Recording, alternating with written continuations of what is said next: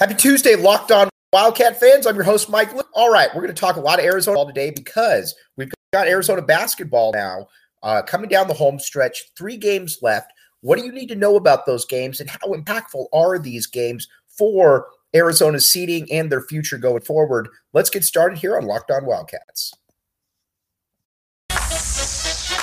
You are Locked On Wildcats, your daily podcast on the Arizona Wildcats, part of the Locked On Podcast Network, your team every day.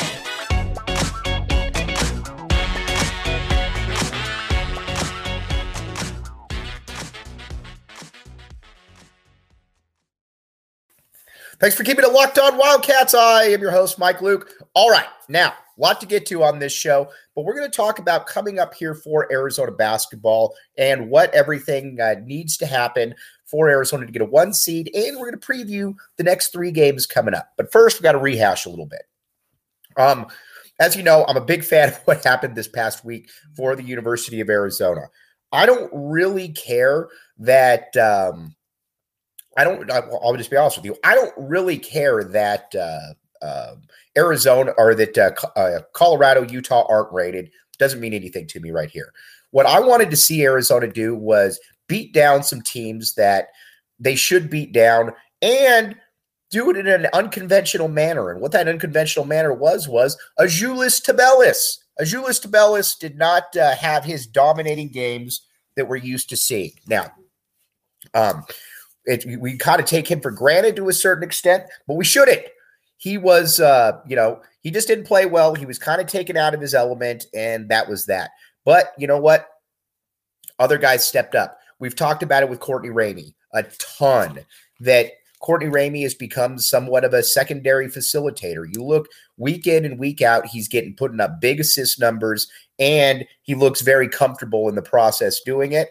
I would actually like to see him drive to the basket a little bit more, stress the defense a little bit more, because he's far more natural in that capacity than some other guys. And but either way, he's playing incredibly good ball right now. And if you're an Arizona fan, you're absolutely ecstatic to see that, because again, this is a guy that he's a little bit different than Kerr Kriisa in that he's a better athlete. He's, he's a little bit more explosive, a little bit more athletic. He can do some things out there that other people just, can't quite do. And that's not a knock towards them. Love what he's doing right there. And I love how he's fitting in right next to Kerr Kriisa. So right now at those guard positions, I think you're feeling pretty good about things.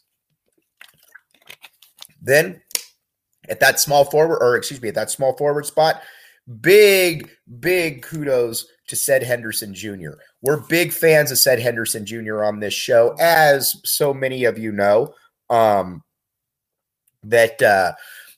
because again, he can do kind of a little bit of everything. He can get you 10 points. He can play some good defense, get you a few rebounds here and there, can do a lot of different things for you. Ced Henderson Jr. has been a massive, massive player for Arizona, and it's something that I think you're going to continue to see going forward, because it's pretty impressive what he's doing. He also allows Pelle Larsson, our guy, the Swedish pinball, to come off the bench. I don't care what happens going forward. If Pelle Larsson's an All-American next year, you name it, doesn't matter to me. Pelle Larsson, if it's up to me, will be coming off the bench because he's just more natural in that role. We've found that out. And whether it's ball handling, whether it's getting into the paint, whether it's scoring, Larsson just looks like he's more comfortable in that kind of default linebacker, or that default 6-man position where he can sit back, he can watch what's going on, and he can see that, I got to be able to do this, I got to be able to do that, whatever the case may be. So again, big tip of the cap right there to Pelle Larsson and to Tommy Lloyd for figuring out exactly what Arizona needs to do. Then got to talk about our guy Oumar Ballo.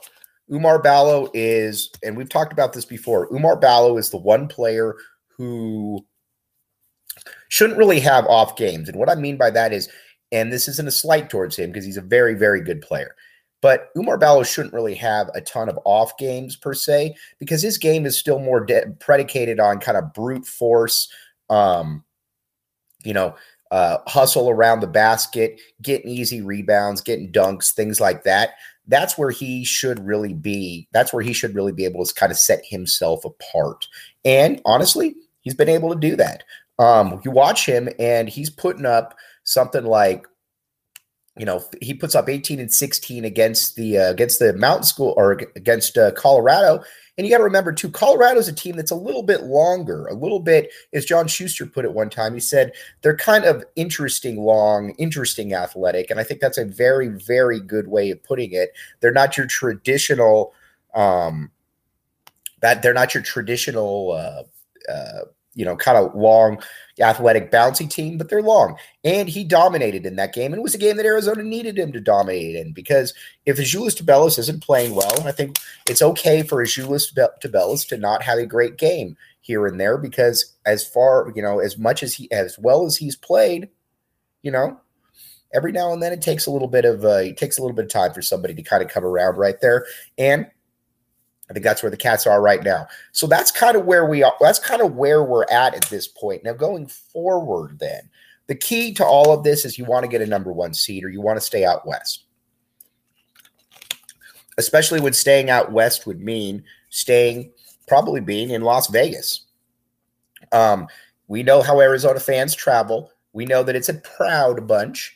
And, it's, like I said, it's just a little bit of a different mentality, but you got to take care of business first. And these three games coming up are the games that you need to take care of business. First, ASU. ASU is kind of in a free fall right now. I made the mistake, and I will never do it again. You have my word, but I made the mistake of falling for ASU this year. I thought ASU was actually good.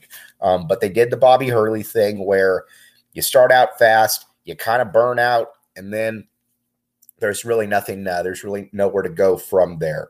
Now with Arizona, they should be able to pummel ASU. Now, the one thing that ASU did against Arizona that caused some problems was they started pressing towards the end, and Arizona does not have great ball handlers, or next level guys outside of Courtney Ramey who are really, really good athletes. And that's a little bit of a problem. So Arizona's certainly got to be equipped and has to be ready for that one right there.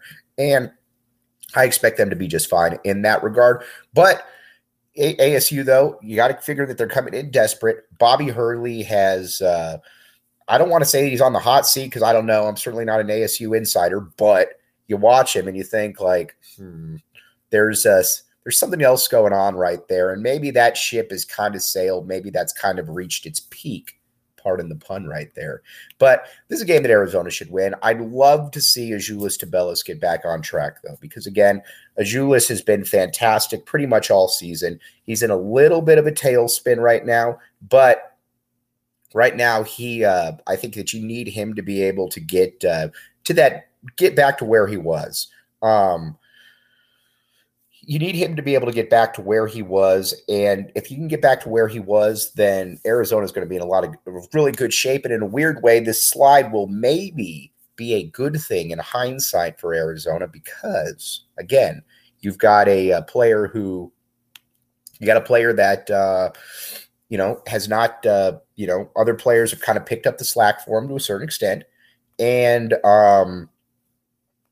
now they come back. He comes back. It's kind of like with Miles Simon. Remember, for you old timers out there like me, you remember when Miles Simon was academically ineligible to start the year that Arizona won the national championship.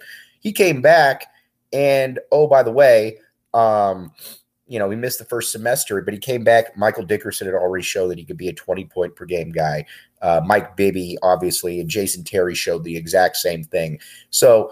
And he comes back, and obviously it was a little bit of a transition at times. I'm not going to say that it was easy, but he came back, and he was, by the end of the season, all of those guys were kind of in their realm. Now, Mike D struggled a little bit at the end. We all know that. But the point holds true for Azuolas Tubelis as well, that Azuolas, I think, at this stage would be very good in that as kind of, obviously the point of reference. But then after that, Oumar Ballo has shown that he can dominate when needed be. Courtney Ramey, somewhat of the same thing, in that he's also shown that he can do some incredibly good things. So again, I think that's a good thing. I expect Arizona to blast ASU, though. I think ASU's at a tailspin. I think they're going to continue to struggle the rest of the season. While I think Arizona is gearing up for a run. Again, Tommy Lloyd has been very smart about where Arizona is, and I think he's going to continue to show people that this Arizona basketball team isn't something to joke about. Now, we're going to talk about the LA schools and what that would mean in a second.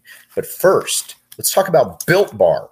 All right, you look at the big, strong, physical teams out there in college basketball, and you say to yourself, how did they get so good? How did they get so strong? How did they get so big? Built Bar probably had something to do with it, because everybody falls into the same trap where you're like, yeah, I don't really want to eat today, or not looking forward to my post workout protein because it tastes like chalk, or it doesn't taste good. Built Bar tastes like candy. It's fantastic. Everybody likes candy. You can get it at your GNC, all kinds of different flavors. I like blueberry, but again, check it out. Built Bar, where it's at, sweeping the nation for a good reason. All right, we're going to take a quick break right here. We're going to come back and we're going to start previewing the LA schools. March Madness is right around the corner. If you want to win your office pool, you need to stay caught up with all the college basketball action with the Locked On College Basketball Podcast. Every Monday, Andy Patton and Isaac Shade recap the biggest stories in college basketball, keep you up to date on the NCAA tournament bubble, and get you ready for the upcoming week of games. From the Big East to the Mountain West and everywhere in between, Andy and Isaac have college hoops covered on the Locked On College Basketball Podcast. Available on YouTube and wherever you get podcasts. Part of the Locked On Podcast Network. Your team every day. Thanks for keeping it locked on, Wildcats. I am your host, Mike Luke. All right, now the LA schools. So Arizona right now has very, very good wins on the season, as we've talked about. You've already got right now. You've already got Tennessee, top 10 team. I know that they've had a few ups and downs, but whatever. Tennessee, a little bit of an up and down, but a top 10 team. UCLA, which we'll get to in a second, top 10 team. Then you got San Diego State. You got Creighton. You've got Indiana. These are all pretty good wins right here, even Indiana. And so, again, with Creighton, though, it becomes fascinating because if you're Arizona, I think the thing that you're looking at is you're like, okay, so UCLA. And the LA schools. Well, first, let's talk about USC because they don't matter as much, but they matter. I think SC is going to be that third team that gets into the tournament. Now, I think the reason that they're going to get in the tournament is because I think you got to put 3 teams in from the Pac-12, and USC is probably that third team. That's just a guess on my part, no inside information. But USC poses some problems, as we've seen. USC is very, very big up front. That's always been a hallmark of Andy Enfield's teams. I'm an Andy Enfield guy.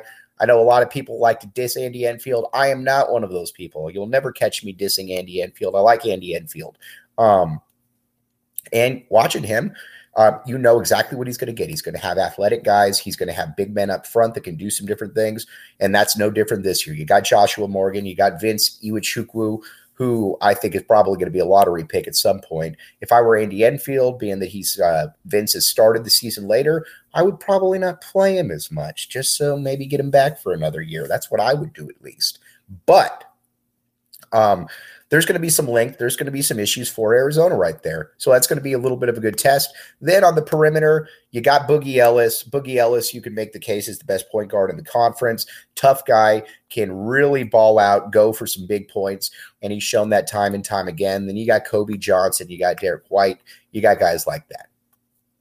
And again, it's a solid team. It really is. I watch them, though, and I think to myself that there's going to be sometimes when their offense starts to bog down a little bit, because again, while I like Andy Enfield, he's not a great X's and O's coach. You never come away from a USC game saying, man, that's an aesthetically pleasing team to watch.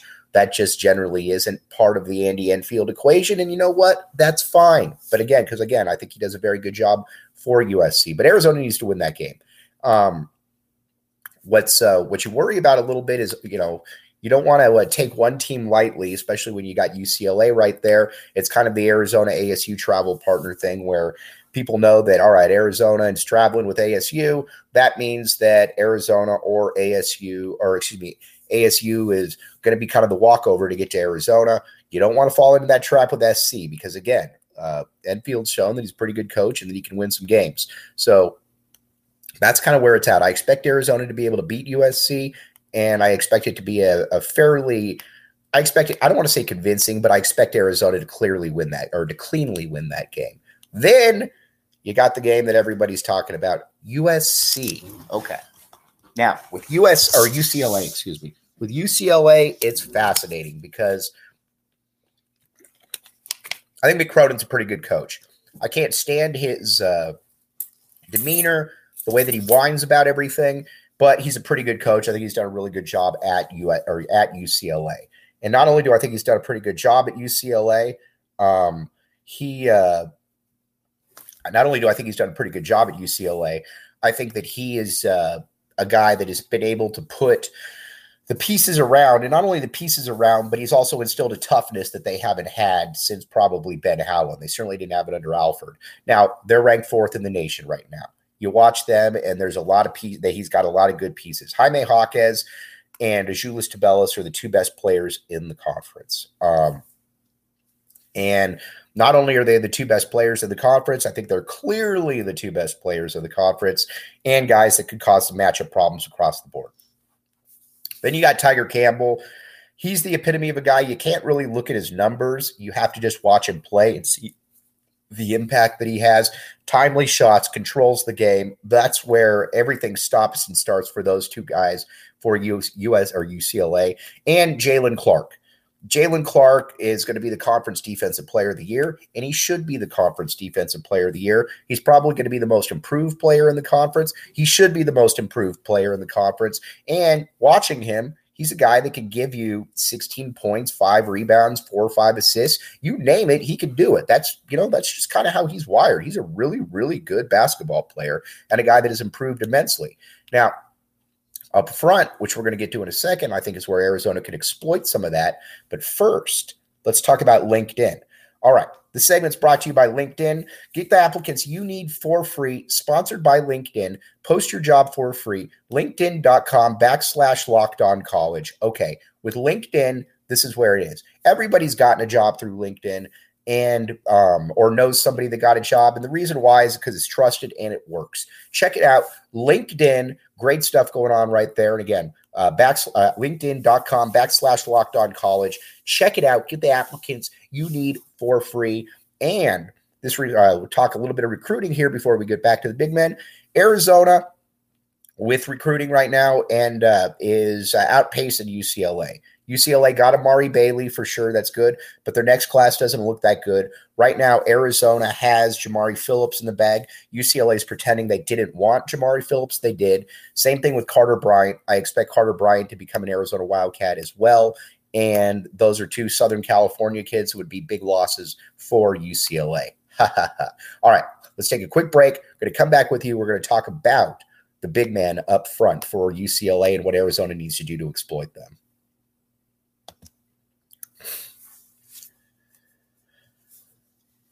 Thanks for keeping it locked on Wildcats. I am your host, Mike Luke. All right, now we've got a lot to get to here about UCLA and their big men up front.